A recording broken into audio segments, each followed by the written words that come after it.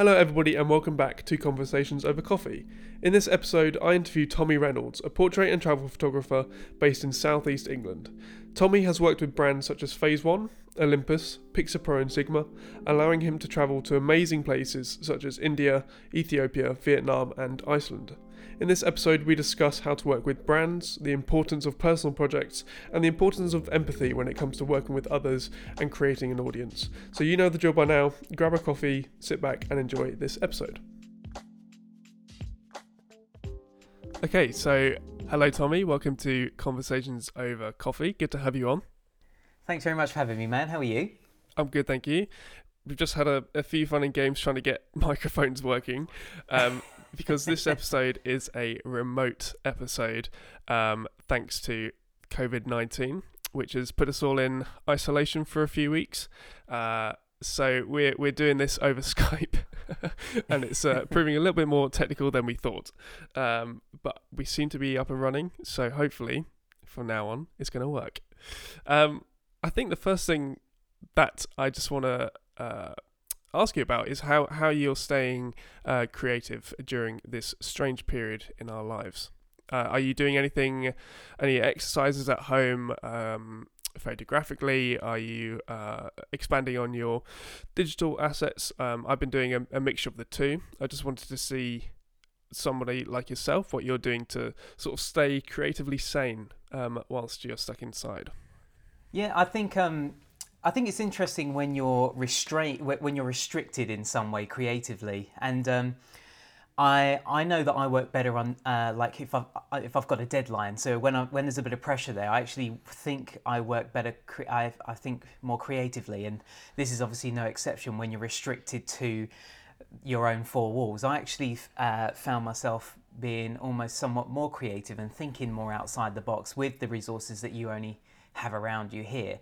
But also in the meantime, I've been doing what I'm sure a lot of photographers and other creatives are doing, and that's looking at their own websites and updating kind of packages and pricing sheets, that sort of thing.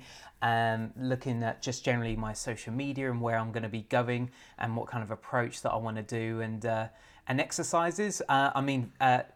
As in actual exercises, I've actually been exercising a lot more with my one exercise per day currently as it stands, and having a routine, trying to get a routine, because I think, creative aside, I think it's good to have some sort of routine for your own mental health as well. I think that's really important. So making sure that I get up at 7 or 8 o'clock every day, going straight out for a run. I actually go to the park and do some pull-ups and chin-ups as well. Nice. And then come back, and then I make a to-do list just in the same way that I would usually. And surprisingly, I'm filling my days as I would be if I were allowed to go out. I'm just doing obviously all of the admin stuff, which is nice. But yeah, so that's kind of what I've been up to. We're week 2 now of our lockdown, and week 1 was pretty good actually, so hopefully week 2 will follow suit. Yeah, because Sophia and I, we came down, we got out of London before the whole thing kicked off. So we're down in Kent at the moment, which is really nice because we obviously live in a small studio flat, and we were going to go a bit stir crazy being stuck in there for 3 weeks. So we've come back down to Kent, and yeah, I see what you mean about like trying to fill the days up. And sort of coming up with like admin tasks and sorting out your website. I've been doing a lot of website work myself. So if we maybe take a step back in time, I just want to address the fact that you've got quite an impressive portfolio under your sleeve, both in the travel and portrait world. And obviously, when you are traveling, you merge those two things together. So you've been to places such as India, Ethiopia, Vietnam, Sri Lanka, and Iceland, just to name a few of the. Yeah. And also York was on there, but I wasn't going to include that in the It's list. not quite as impressive when you compare it to something else. Where would you But York rather is go? still lovely. York is a lovely place, but it's not quite on the same level as Iceland, I wouldn't say.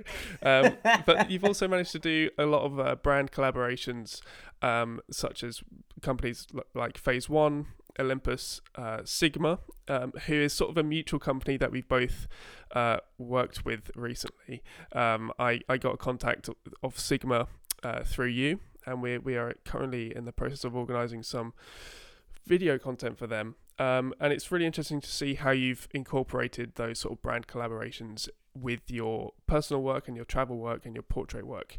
I think the number one thing that I want to address is that all of these come across as personal projects. They're not necessarily commissioned.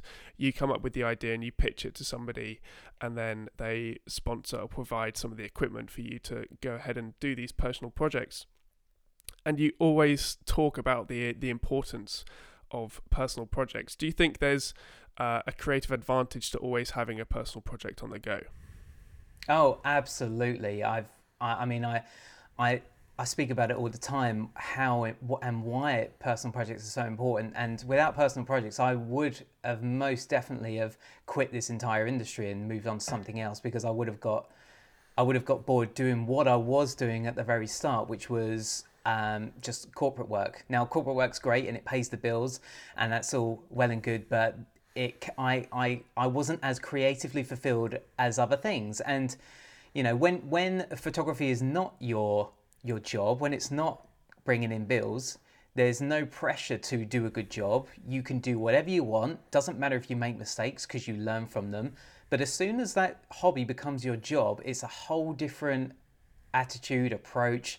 It's a different mindset.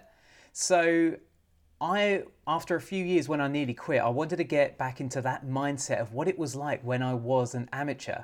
Because when you're an amateur, as I just said, you don't have any of those worries about, doing a good job. So that's why I decided to give myself a little goal, a little exercise to do one personal project a month. So it would be one idea for me, no one else, no company would be involved. I wouldn't have to worry about fulfilling my clients' needs. I would have to only worry about my own needs, which was really refreshing when you've been a professional for a couple of years in and you've going back to what it was like when you were an amateur, for lack of a better word.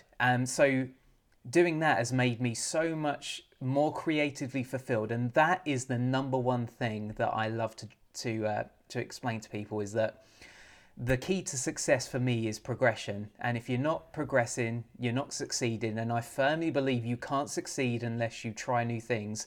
So doing personal work is such an easy way of becoming creatively fulfilled and progressing. And then after a while, I just kind of translated or more transitioned into using my personal work and pitching that to potential brands and collaborations, which is kind of how that started and how it slowly transitioned into pitching it towards kind of brands, that sort of thing. So yeah, 100% I would recommend it to anyone, especially professionals, make sure you are doing personal work to stay creatively fulfilled. And with the personal projects that you do, you create these lovely YouTube videos. Well, I shouldn't call them YouTube videos. You create videos that you put onto YouTube, where you've amassed an audience of about 45,000 subscribers, which is amazing. And Thank you, man. It's really cool to see that there's an audience for that as well. A lot of people are very interested in behind the scenes and sort of the especially the travel content and the tutorials that you put out. I think I wrote down 3 words that I think describe your behind the scenes and your personal project videos best, which is story. I can't wait to hear these. Go on. Okay, so it's story, personality, and humility. And I think that really is put across in your video work. I don't know what your opinion on that is, but whenever I watch, and I've been in a few of your videos as well, so for me it's quite interesting to like look back and see how you've interpreted what that day was like and how the shoot went. The big thing that you always, like you've talked about, is finding a creative outlook and making sure you're engaging with yourself creatively if you are a professional photographer. I got a question written down here. Could you be exploring a more meaningful, almost philosophical approach to photography? I mean, yeah, 100%. I think I said this when I was very lucky to be featured in a Sean Tucker video, and I'm sure those of you listening to this photography podcast will be aware of Sean Tucker on YouTube, and he asked me what's your relationship like with portraiture, and I'll say now what I said to him, and I think it's empathy. I think that's the greatest way you can get a great portrait, and you can again be creatively fulfilled, is showing empathy. I think Brene Brown says it beautifully in that vulnerability is not a weakness, it's a strength. And it's so true. And I think, and I would agree with your 3 words to describe my videos. In fact, I think you describe me better than me. I think it makes me sound great. Like, I love those. That's great. But I think that showing empathy and showing vulnerability is probably what makes people like my videos. I'm assuming. I mean, I think that that's an important reason to it's a great way to come across, because there's so much glitz and glamour online, and it's very what's the word? It's refreshing to see someone just be honest and have that integrity and not just hide behind a filter. If things go wrong, show that they go wrong. I think that's so important, to show that, to show your work, show that creative process. I'm a huge fan, as you said, of showing behind the scenes. I love sharing behind the scenes, and it's all got to come from a place of love. So I don't create behind the scenes because I know it's going to do well on YouTube, because I know full well that tutorials will do better than behind the scenes. But I love creating behind the scenes. I create it as an archive for me to look back, to say, look what we used back then, look at who we used, look at the fun that we had then. That's how I do it, and that's why I make videos. I never expected to get the amount of followers I have, and I don't do it for that. And the minute you start doing it for that, then you're doing it for all the wrong reasons. The minute you start looking left and right at trends and what other people are doing, you're setting yourself up for failure, I believe. So it's all got to come from a place of love and a place of empathy, and that's why personal work, I think, will always do well. Versus a tutorial, well, as in creative fulfillment. We all know that tutorials will do well on YouTube because it's what people are searching for, but I think there needs to be a balance between, if you want to get a reach on YouTube, okay, if you want to do tutorials, that's great, but also I think you've got to do some personal work as well and find a balance, and that's what I'm trying to do as well.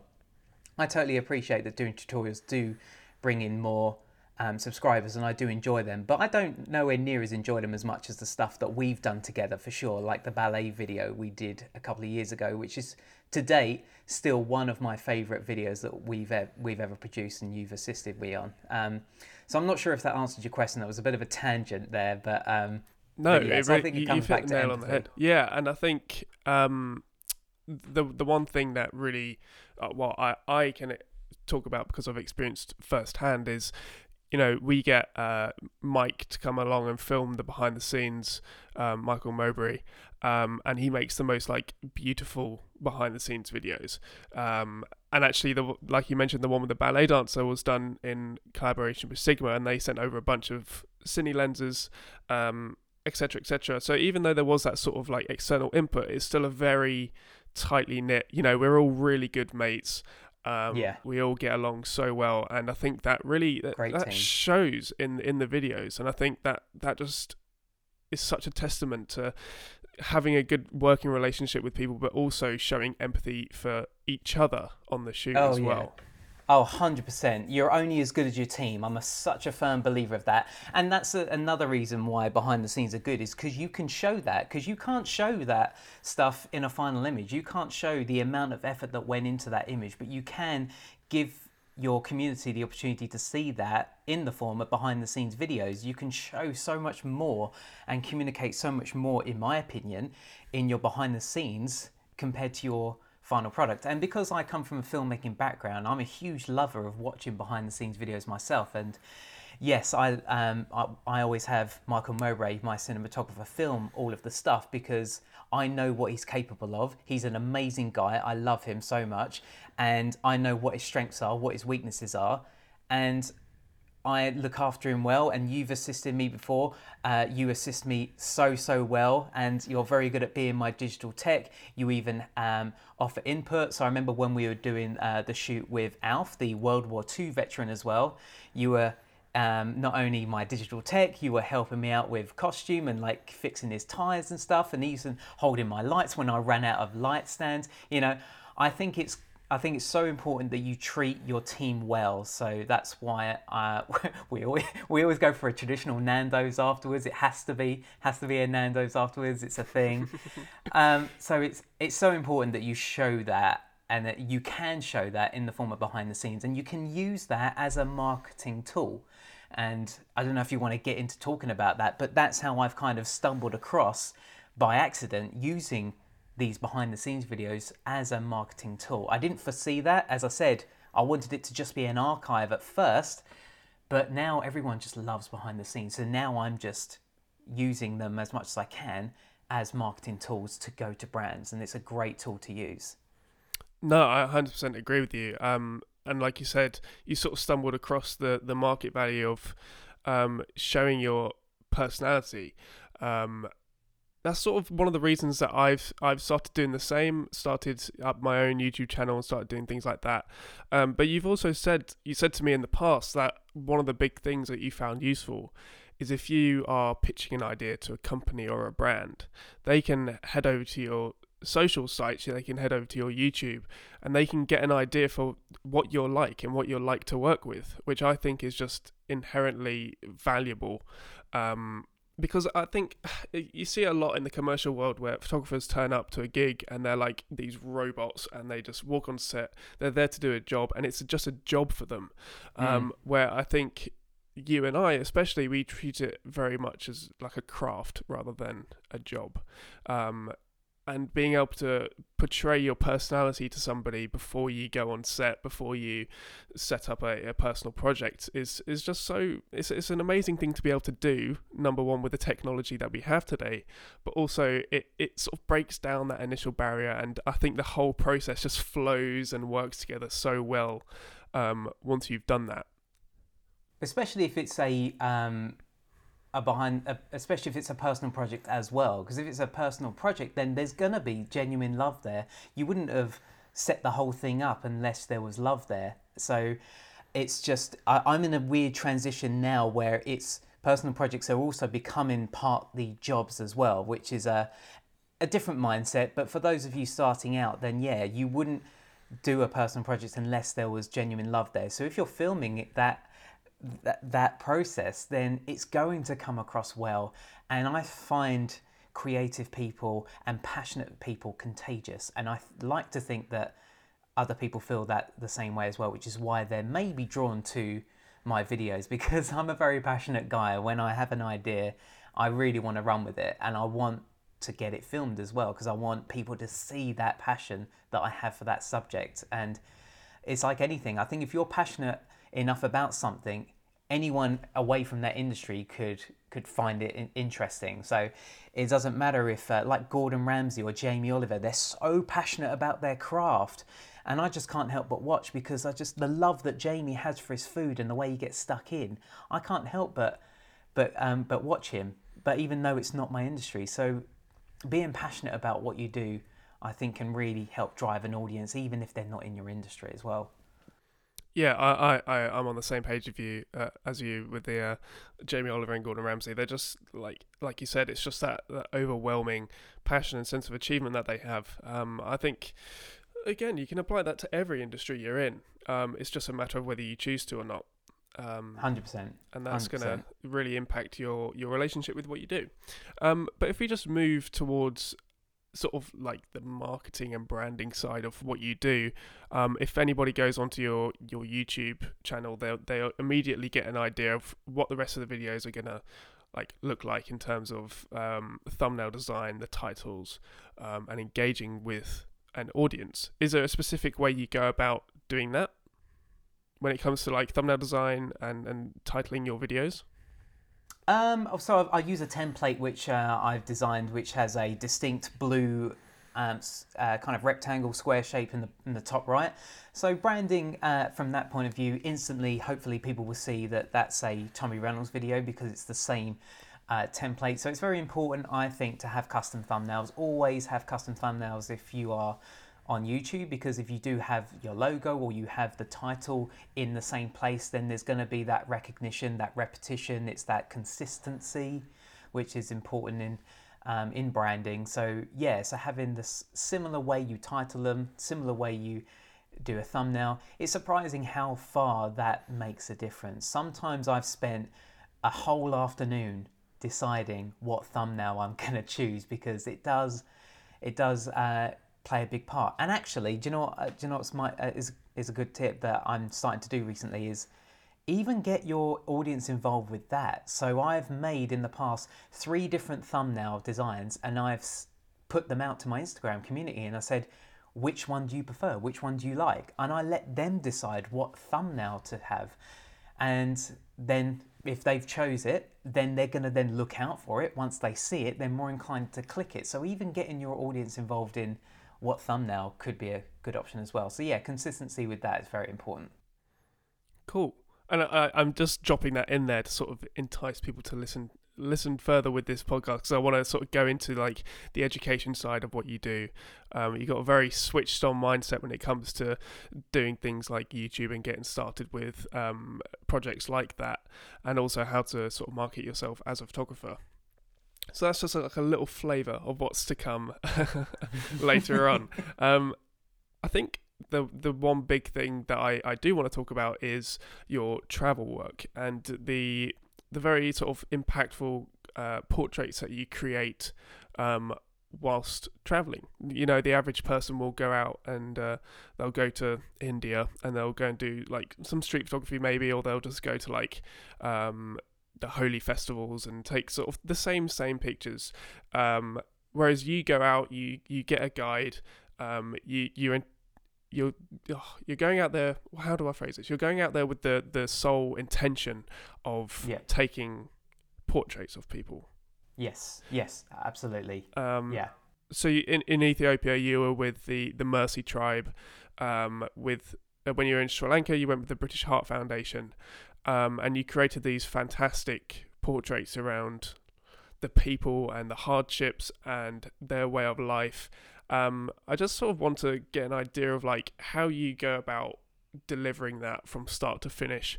I've got written down here that you obviously you travel with a guide. That's correct. Yeah.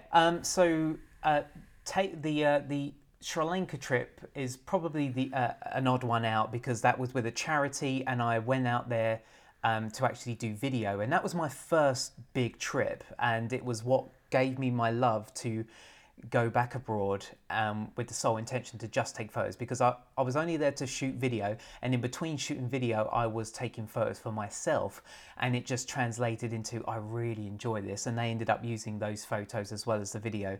So that's kind of an odd one out, because that wasn't my intention to take photos. But after that, India was my first trip where I'm going for myself and just to take photos. There's no other agenda where I've got to film other bits as well. And I knew straight away that I was going to need a guide, because if I'm going to approach people in the street, I'm obviously not going to speak their language. There's going to be a language barrier, and also having a guide as well as obviously to translate, they're a local guide. So they're more, my subjects are more inclined to say yes, because it's like, okay, this Westerner is with a guide and he works in the city all the time, so that he's a familiar face.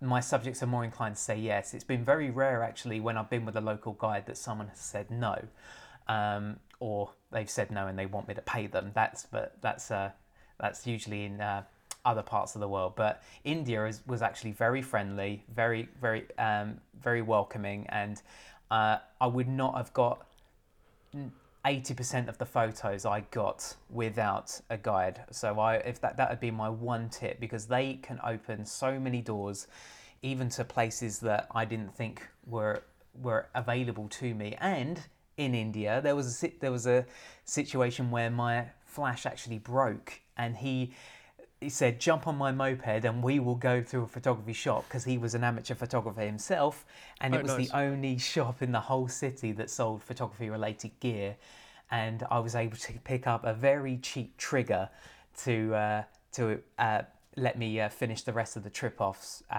So yeah, without a guide, I would have been stuffed. So I would 100% recommend that. That's pretty cool that he drove you out there to do that as well. I feel like only a Yeah, photographer would offer that. exactly. Yeah, he wasn't. He didn't have to do that. That wasn't within his budget. He didn't ask for money. That's what makes him so cool. And I still chat to him now. We chat on WhatsApp every now and then. And I would love to go back, not only to photograph the city again, but to visit my guide, because now I've made a friend for life. And he's always said, if you ever come back, let me know, and I'll happily, give you be your guide again and open you up to more places. So that's the plan, hopefully in the future. And was that a similar situation in Ethiopia? Ethiopia was a bit different because that was a sponsored trip. So, but it comes back to personal work. That was a sponsored trip with Olympus, and Olympus hired me to do that because they saw my work from India and places in between that. Because I went to where did else I go? So obviously I went to Iceland, and there was another big. Vietnam. I went to Vietnam as well.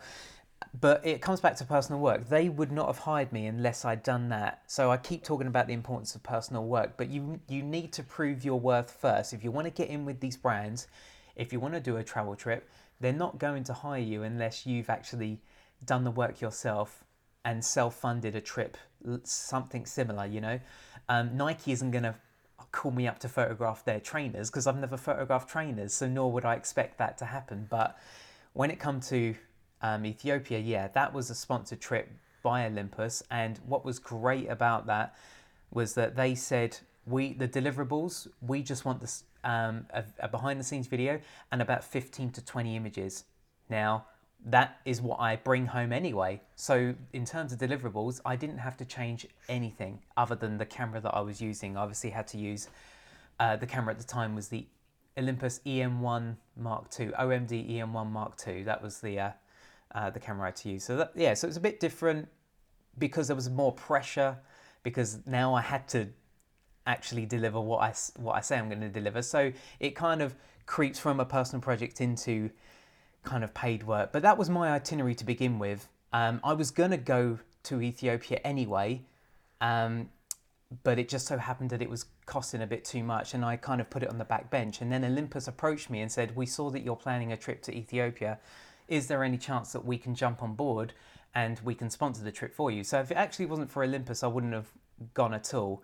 And I want to reiterate that don't set up a project with the intention of going to a brand, and if they say no, we're not going to sponsor or we're not going to help you out, and you be like, oh well, I'm not going to do it then. Because if you have that mindset, then you are destined to fail. Then it wasn't a proper personal project. If it's like Dragon's Den, you don't go on Dragon's Den and ask for this sum of money and be like, so what's your idea? And you're like, well, can I just borrow your camera? I might, I'll do a shoot. It's like, that's not good enough. If you want to really get in with brands, then you need to come to them with a decent idea, a decent shoot, do your research. If it's a camera, find out everything that does, what all the features do, and then you can go to them and inside your pitch, you can say, I want to use this camera because it does this. This is what I want to deliver. This is what I intend to do. The more information you can give them, the more inclined that they'll say, yes, we'll work with you. And they'll let you borrow some gear, and then hopefully it could progress on to working even more. But you've got to play the long game with brands. Sorry, I know I've gone on another tangent there, and no, it's great. It's great to hear you go off on one, because you've got so much like industry knowledge about these kind of things, and not necessarily like traditional industry knowledge as well. It's like a lot of like social media knowledge and how to interact with these modern day brands and how things are done with modern day brands. It's almost like the traditional sense of being like a commercial photographer is that you would be commissioned to take some work, take some pictures for a brand, and they would publish it, they would use it how they want. Whereas the work that you're doing, especially with the travel stuff, is that there's that relationship between you and the brand. You're both coming away with something that you're equally proud of.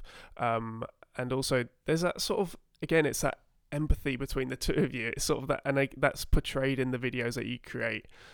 It's not cold. It's not just a brand paying you cash. It's like the brand has enabled you to do that, and they show not only their humility through doing that and their relatability, but also the fact that you are working with them in order to portray your artistic license in a way, if that makes any sense.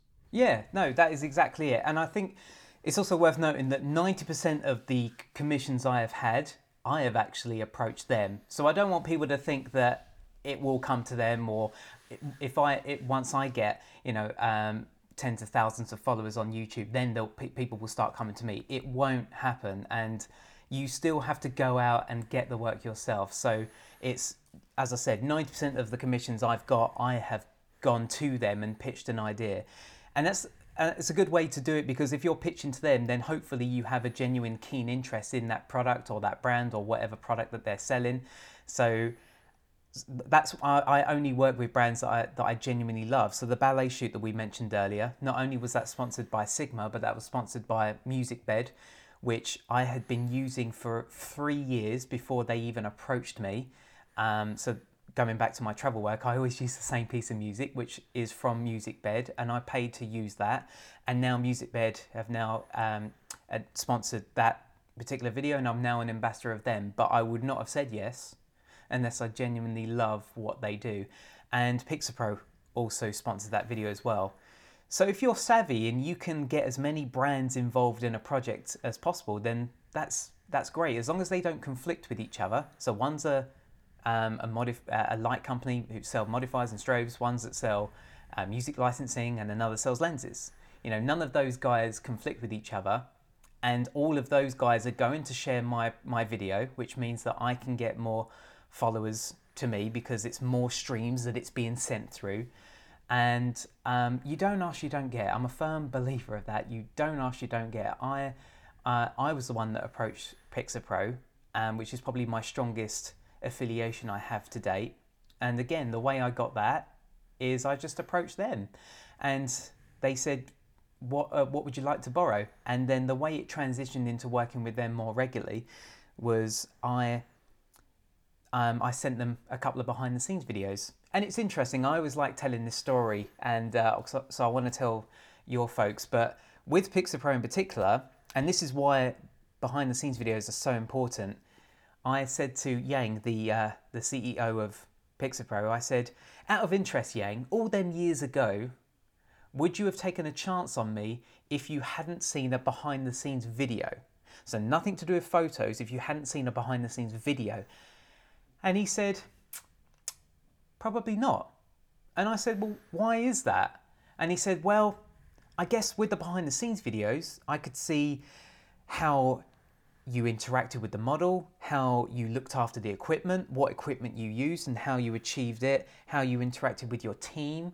And it comes back to what we were saying earlier. These are things you can't show in a final image and act as a great marketing tool. So I think that video is just, it can, what's the word? It's just so much more. Like, as a medium, it just does so much better online. The algorithm, it just does so much better if you can provide video. So for all photographers, you should definitely embrace video. And doesn't matter if you're not a filmmaker, because with my travel work, everything is shot in auto. Nothing is manually exposed at all. It's all shot with compact cameras and GoPros, that's it. But you don't need to be manually focusing or all of that stuff, or using full frame cameras to film a great travel video or any video with a story, because it all comes back to story. So again, another tangent. I'm sorry, Sam, I kind of went off on one there. You didn't even ask a question there. I just carried on talking at you. This is it's really cool. I love it. It just makes my job a whole lot easier. I don't have to ask you as many questions as I normally would. Just sort of mulling over this like analogy of how your personal projects sort of appear. If you took a fried egg, for example, if you took a fried egg, okay, I'm not hungry, this is my analogy. You've got your yolk in the middle, which is like the main bulk of your personal project. That's everything that goes into it. That's like the planning, the pre-production, the actual shoot itself, the post-production. And then you've got the egg white on the outside, which is all the brand sponsorship, or everything else that sort of encompasses the personal project, but just constantly reminding yourself that the thing in the middle, at the heart of it, is the personal aspect of it, and that's the main element. Then you've got that little crispy bit around the edge if you're doing your fried egg properly, and that's sort of like the behind the scenes and everything that sort of like adds that little bit of something extra on top. And I think if you can present that, then it's just going to blow everything else out the water. It's just going to really sort of show people that is the finished product, and you're also going to have that in your own mind, that you've managed to create this sort of fried egg analogy, and everything just ties itself together really nicely. Oh, I like that analogy, and now I just want a fried egg. You should go have an avocado instead. Yeah, oh, I love me an avocado. but it's true, and I think what a lot of creatives do is they plan their work, they film it or photograph it, and then they post it, and that's usually where the story ends. But what, in my opinion, that's you haven't finished yet, because now what you need to do, now you've got your product, now you need to be pushing it now, and I don't just mean posting it online, because that I already covered that. That was step 3. Step 4 is pushing it in other ways. That is going to, okay, any brand that you used in your shoot, in your video, take it to them. So if you use a particular lighting company, you use the camera, you used anything, like even down to the cables you've used.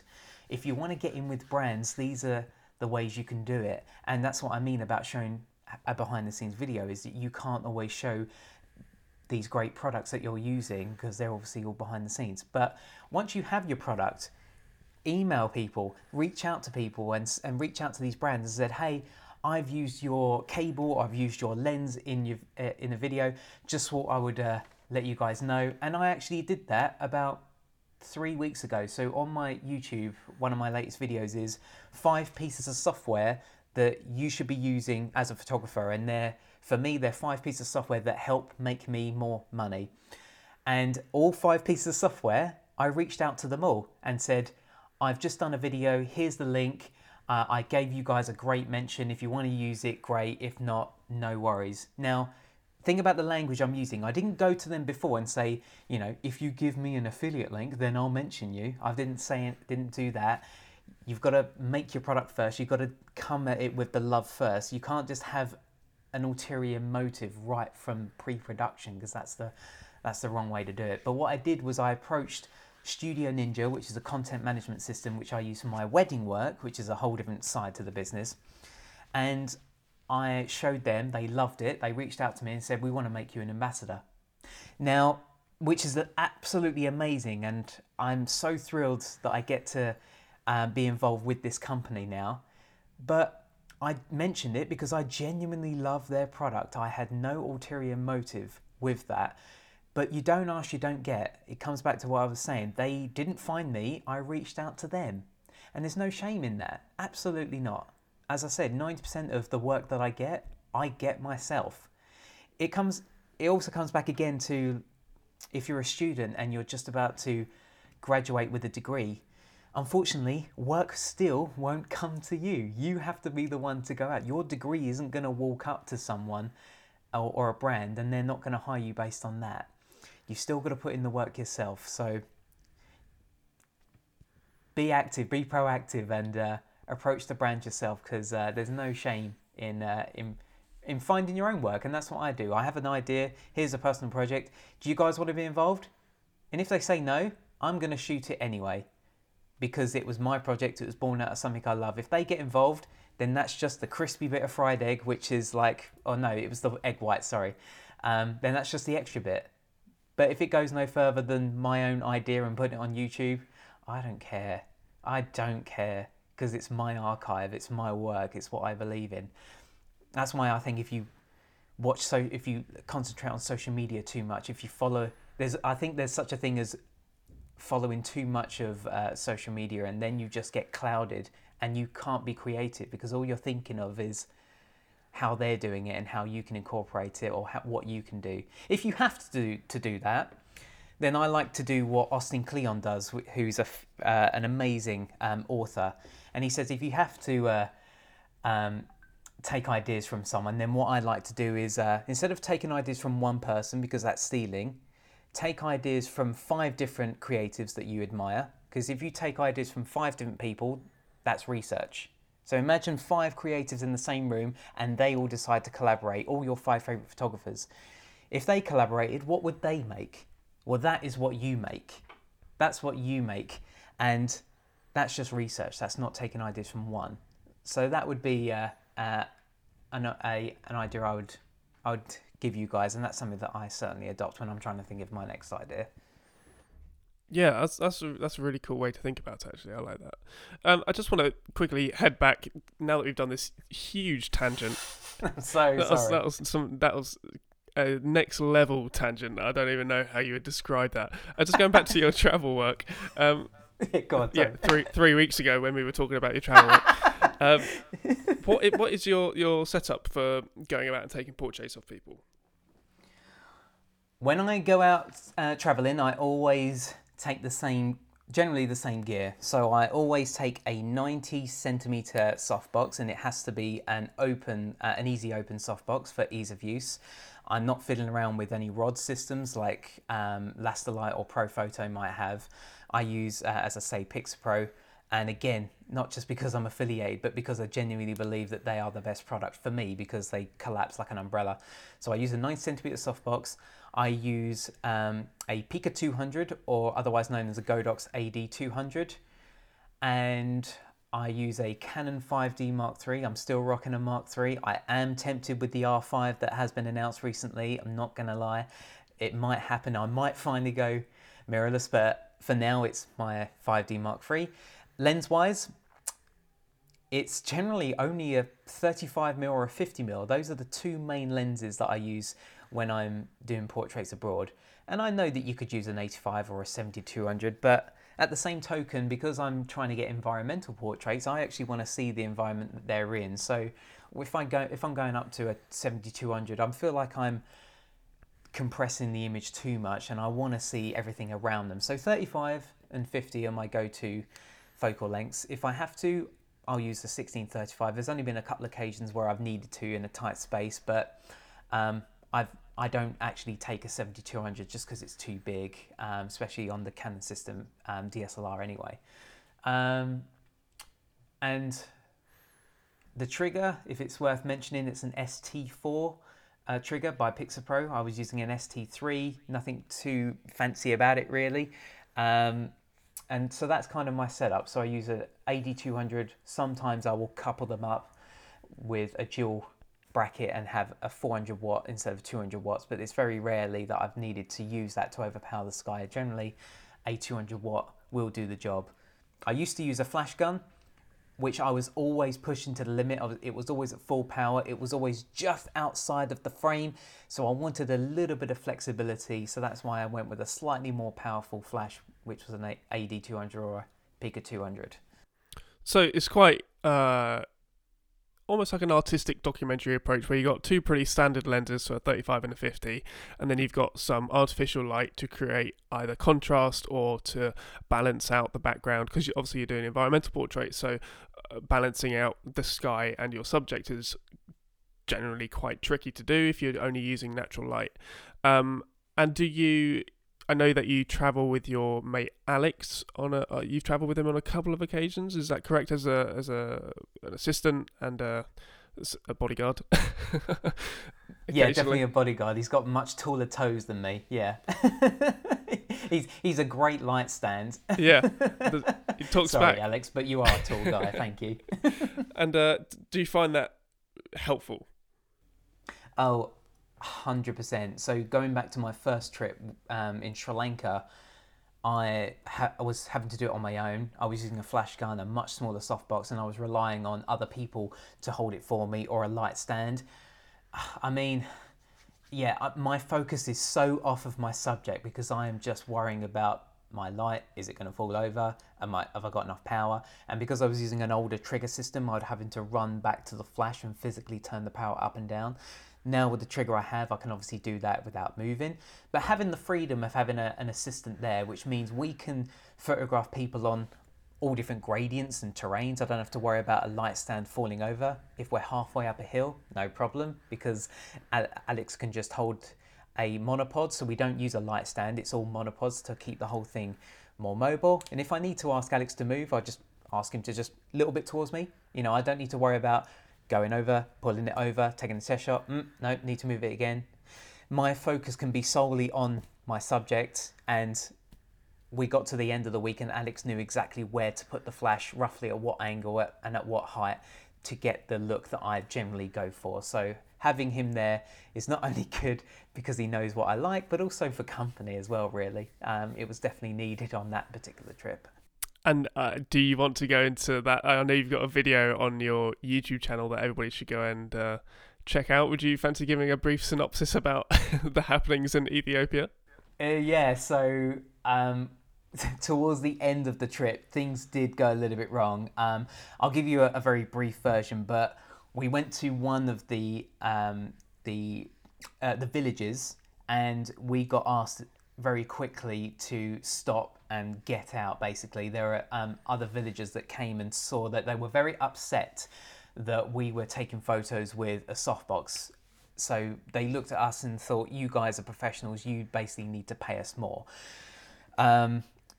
So they were very angry, they were shouting at us, screaming at us, and our guide said, okay, we need to leave, they're clearly not happy, let's just go. So we're like, fine, let's go. We packed our gear up, and as we're walking back to our car, they're still there, they're still shouting, they're very unhappy, and we got in the car and they gave a phone to our guide, and he was panicking and said, we need to go to the embassy. We were like, what? They're like, yeah, they're escorting us now, they're not happy at all. And so I was trying to make my camera look as small as possible. So I was putting like a little pancake lens on. I took the battery grip off. I took the trigger off, trying to make my camera look as insignificant as possible. And when we turned up at the embassy, quote unquote, it was just a dirty little shack in the middle of nowhere. And we thought, this is not the embassy. This is something a bit dodgy. And there was a guy there. He said, sit down. That's the only words he spoke to us in English. And then arguments then started flying over our heads. They were like grabbing us. They were grabbing my shoulders as I was sat down, grabbing my shirt, like ruffling me up. And I thought they were gonna mug us and steal all our gear because they had machetes as well. And I could see in the corner of my eye at our van, and I thought, my hard drive is in that van and they're crowding that van. It would be so horrific if they took that hard drive because it has all of the videos and photos that we've taken on that trip. So I've never been more scared for my life in that moment because they made us say, you have to pay us more. They basically held us for ransom. But we couldn't physically pay them anything because all banks were shut and it was a 45-minute drive from where we were. So long story short, they followed us back to our shack, our bungalow, and they waited outside all night to make sure we didn't go anywhere and escorted us to the bank in the morning so that we could pay them off. And then we nearly didn't get home because there was a massive riot in the city, so we had to fly into the city, and we got the last 2 seats on the plane, which was like an Indiana Jones propeller type plane, which was very dodgy. Oh, it wasn't cool, but eventually we got back, and yeah, that was everything I just said happened in the last kind of 48 hours. Everything leading up to that went so well. So yeah, it was just that last 48 hours, and but we got through it. It's all good. But it hasn't put you off traveling, which is really good to see. We're doing this over Skype, hence a slight bit of latency. Mine is having some serious issues at the moment, and I can see on the walls behind you, you've got all your prints up. And I actually went to one of your gallery exhibitions, the launch of it, which was great. I don't think I'd assisted you at that point. I think we had just been exchanging a few messages. I think it was before we started our sort of working relationship. But yeah, it's really great to see that you're still doing what you're doing. But like I said, it's a very interesting story, and I'd highly recommend anybody who's listening to this to go and check out Tommy's video on it on YouTube. I think the first time you spoke about that situation was at the photography show. Yes, to the public anyway. I knew about it. You told me when you got back, and yeah, I just want to chat about the photography show. Basically, if anybody doesn't know what the photography show is, it's like a big trade show in the UK. It's held in the NEC in Birmingham. It happens over a course of 4 days. 4 days, yeah. 4 days. And there are stages, there are talks, and you do a lot of talks there. Unfortunately, it's been postponed this year because of the COVID-19 virus. But how did you get into that sort of space of public speaking and education? I think Pixapro again actually were the ones that gave me that opener, that they kind of gave me that opening for public speaking when they asked me to come along to the photography show in 2016 was the first time I went, and they said, we'd love you to come along and do some demos and sell on our stand, sell our products. So that was my first kind of taster into doing a public demo, which I was so nervous. I remember the day before I did my whole demo to Mike in my hotel room in Birmingham just to get his opinion on it. But so that was my first kind of taster. And then the following year, I was doing the same thing again, and this time speaking on some of the external stages at the photography show as well as the Pixapro demo stand. And then the following year, then I was doing even more talks, and then I branched into doing workshops. And I have my YouTube to thank for that, I think. I think people, when they saw my behind the scenes, they resonated with how I work and liked the way I work. And so that's been one of my biggest thank yous to YouTube, is being able to give me the opportunity to do workshops, I think. So YouTube for the workshop side of things, and Pixapro for opening me up to do the public speaking side of things as well. And hopefully, if all goes well, it's been rescheduled to September, but if it doesn't happen, then it'll no doubt happen again next year. But yeah, the photography show is easily one of my favourite dates in the calendar as a professional, because it's such a great opportunity for anyone who wants to network and get involved with speaking with brands. I mean, everyone's in one place. So if you're going to do what we've said before about approaching brands, the photography show is the perfect place to do it. And here's a tip. If you're going to chat to a brand, try and speak to them on the Monday or the Tuesday.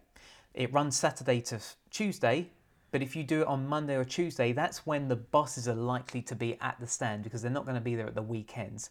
So try and approach them on the Monday or the Tuesday, get a rapport going face to face, get an email, or have your iPad or some sort of portfolio there ready to go and show them, or get their email and you can show them then. But get that rapport face to face, and it's a great opportunity for that. So not only do I do talks, I'm actually doing less talks this year if it goes ahead, because I want to have more time to speak to brands. So last year I did so many talks, I barely had enough time to do that. So this time I'm purposely spending less time talking so that I can do more networking, and that's such a great opportunity to network at the photography show and buy some cheap gear. Always on the lookout for gear. You and I are almost complete opposites on the gear spectrum. I'm very much minimalist when it comes to the equipment I use, and I can see behind you your wall of cameras. It's very impressive. I don't know if you got a picture of that anyway. You should stick one up on your Instagram story so people can have a look at the huge volume of just stuff you've got on those shelves. All the way from I will do. Your Wallace and Gromit camera to your Hasselblad 500 CM camera. It's quite an impressive range. Come a long way. That was my first camera, yeah. The Wallace and Gromit one, obviously. Yeah, I was going to say, I wouldn't mind a Hasselblad for my first camera.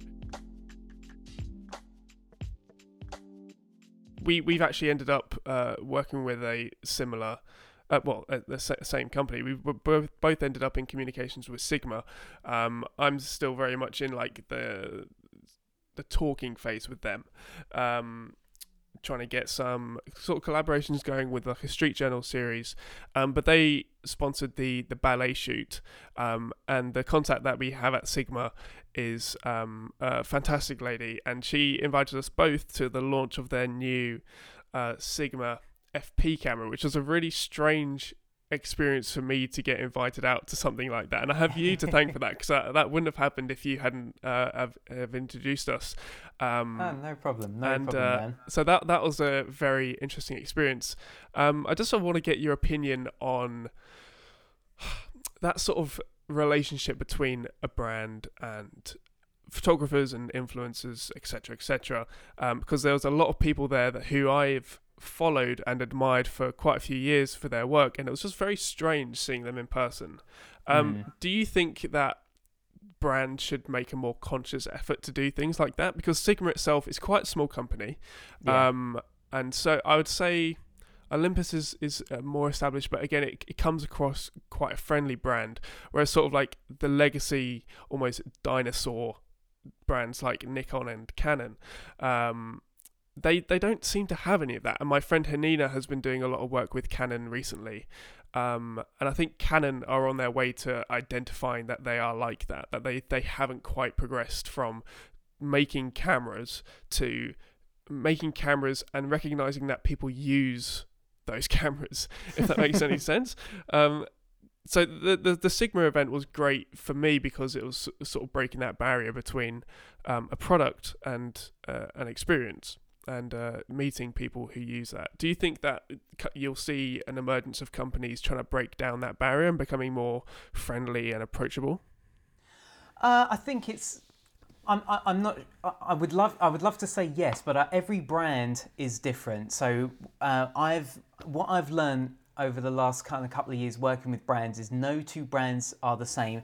Everyone will have their own agenda and their own expectations on deliverables. So, for example, yes, Sigma sponsored that video that we spoke about in the sense of loaning me gear. They didn't pay any monies towards it. MusicBed actually funded 80% of that video, which is why it got a big mention. So, and I have approached companies like Sigma and asked if there is a budget, and some flat out say we don't have a budget. But that's just because, so for example, someone like Sigma, I know for a fact that they have a lot of in-house people doing a lot of the creative things, whereas other brands do rely on their community to give them content. But someone like Sigma, I know, at least what they've told me, is that they have a lot of their creatives in-house, so they don't really need to pay people. They're happy to loan out gear to selected people who have a good idea, but so everyone's different. Whereas Olympus funded 100% of the Ethiopia thing, so every brand is different, and it's all. I think it all comes down to the pitch, the project, etc. So there's so many different variables that I don't think there's one clear answer. So it's a difficult one. It's not an easy answer. But I would love to say that the answer is yes. But I think, as I say, because everyone is different. Looking at someone like Canon, for example, and this is just a guess, I think that they make more sales on their printers and their other products, which is possibly why they're not as actively involved in the community as well as Sigma or Olympus are, because they just do the cameras or just the lenses, whereas Canon are making more money with their printers, which is probably why they're not as focused. I mean, I would love to have a collaboration with Canon, and I have had a few talks with Canon in the past with their social media team. Haven't progressed any further. I have tried. So who knows? I'm not entirely sure. I'm still trying to break down Canon, if I'm being honest, and trying to get through to work with them, because I would love to have that on my portfolio and to say that I've worked with a brand that I've been so loyal with, to be honest, for so many years. So yeah, I think that it's not a clear answer, but I'd love to say yes. Yeah, for sure. And if Canon was to approach you, you would definitely be pushing again for that personal project element, and I think that in itself would break that down even further. That sort of the guard that companies have, they're so focused on being a legacy brand and they don't really interact with people. Whereas if you were to create behind the scenes video and say this was brought to you by Canon or whatever, then you would have that on your portfolio, but Canon would also have it on theirs, and that I think could be massively beneficial for them. Absolutely, and I would love to interject there, because I've got a great point for anyone listening, and I think that it doesn't matter if you don't have a big following. If you can give a brand a great pitch, a great idea, it does not matter how many followers you have. Okay, granted, if you have a good following, that will certainly help their decision. But if the idea is rubbish, they probably won't go with it. Because at the end of the day, you're making content for them. They're gonna take that video or that product and they're gonna put it on their socials, on their following. If it's Canon or if they have a bigger following than you, they're gonna put it on their socials. If you have a big following as well, that is just a bonus. So don't be discredited if you don't have a big following. If you've got a great pitch, then think of it as you're just creating work for them, not for your own channel because you think you've got a big following. I make it as part of the deal that I can show the video or the behind the scenes on my own YouTube channel as well. And 100% of the time they say yes. I did wonder if that would be a problem, if they would say, no, if you make it for us, it only has to go on ours. Because at the end of the day, it's just more marketing for them, no matter how big or small your channel is. So don't be discredited if you have a small following. If you've got a great pitch, they will take you up on it. Having a good following is just a little bonus. That's a really good little interjection. And yeah, I entirely agree. Like, they're not gonna start funding projects just because you've got 100,000 followers. They want to see the story and the ideas that you have. And you've also got to remember that there are people behind everything. If you can relate to somebody, I sent out a video that I made. I sent it to the PR team at Audi, and the lady behind that email on that day really loved the video, and she sent me an email. They didn't do anything with it, but she sent me an email back and said, I really love the story, etc., etc. And you've just got to realize that at the end of the day, behind brands there are people, and if you can relate to them, then you're going to get a good foot in the door. 100%, yeah. And that's great right there. I didn't know that, Sam. So that's great that you I probably would have even questioned, is it even worth asking Audi? Am I even going to get a response? And I imagine a lot of people feel like that with other brands as well. But like you've done, and like you said, sorry, you never know who's behind it, because they're human at the end of the day.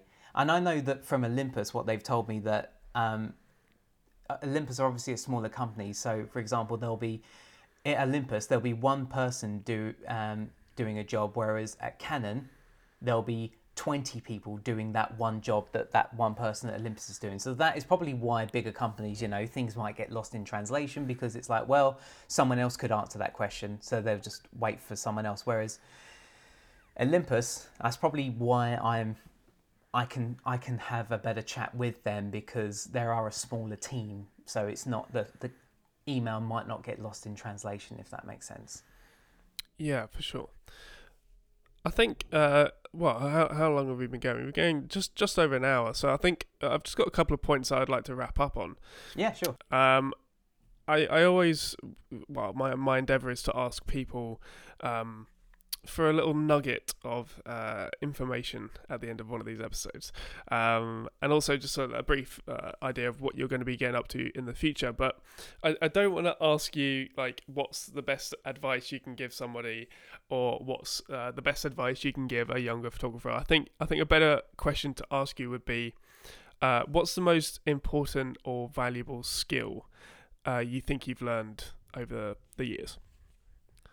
For me, I think it's to show empathy, have empathy. I think we mentioned it at the very start. I think if you come from a place of empathy and you don't compare your behind the scenes to everyone else's highlight reel, I think if you show empathy, that's going to just make you more relatable.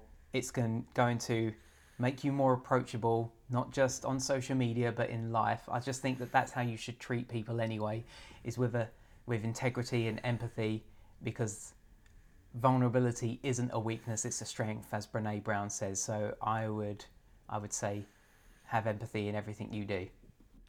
Perfect. That was a very, very nice answer. I was expecting something like that from you. And I think that sort of sums you up and the work that you do very, very nicely. I think just finally, what is next on the cards for you? I know it's a very uncertain point in time at the moment. I have no work lined up at the moment. Just nothing. Everything's been cancelled. I'm looking at my bank account. It's going down every single day with bills going out. And it's just, I think for photographers and self-employed people, it's a very stressful time. I just, just a brief interjection from you to say, how you're coping or what you've got going on, not necessarily what you've got on the cards for work or a financial aspect, but what have you got on the cards for yourself, and how are you staying sane?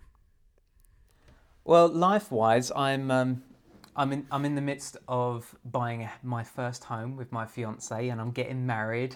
So I'm doing a lot of big life changes right now. And I mentioned briefly about I have a different side of my business, which is the wedding side of things. And because of where we're at the moment, it's probably unlikely that I'll do a lot of traveling, even when things go back to normal, because it'll probably take a while for things to kind of properly get back to normal for me to start going abroad.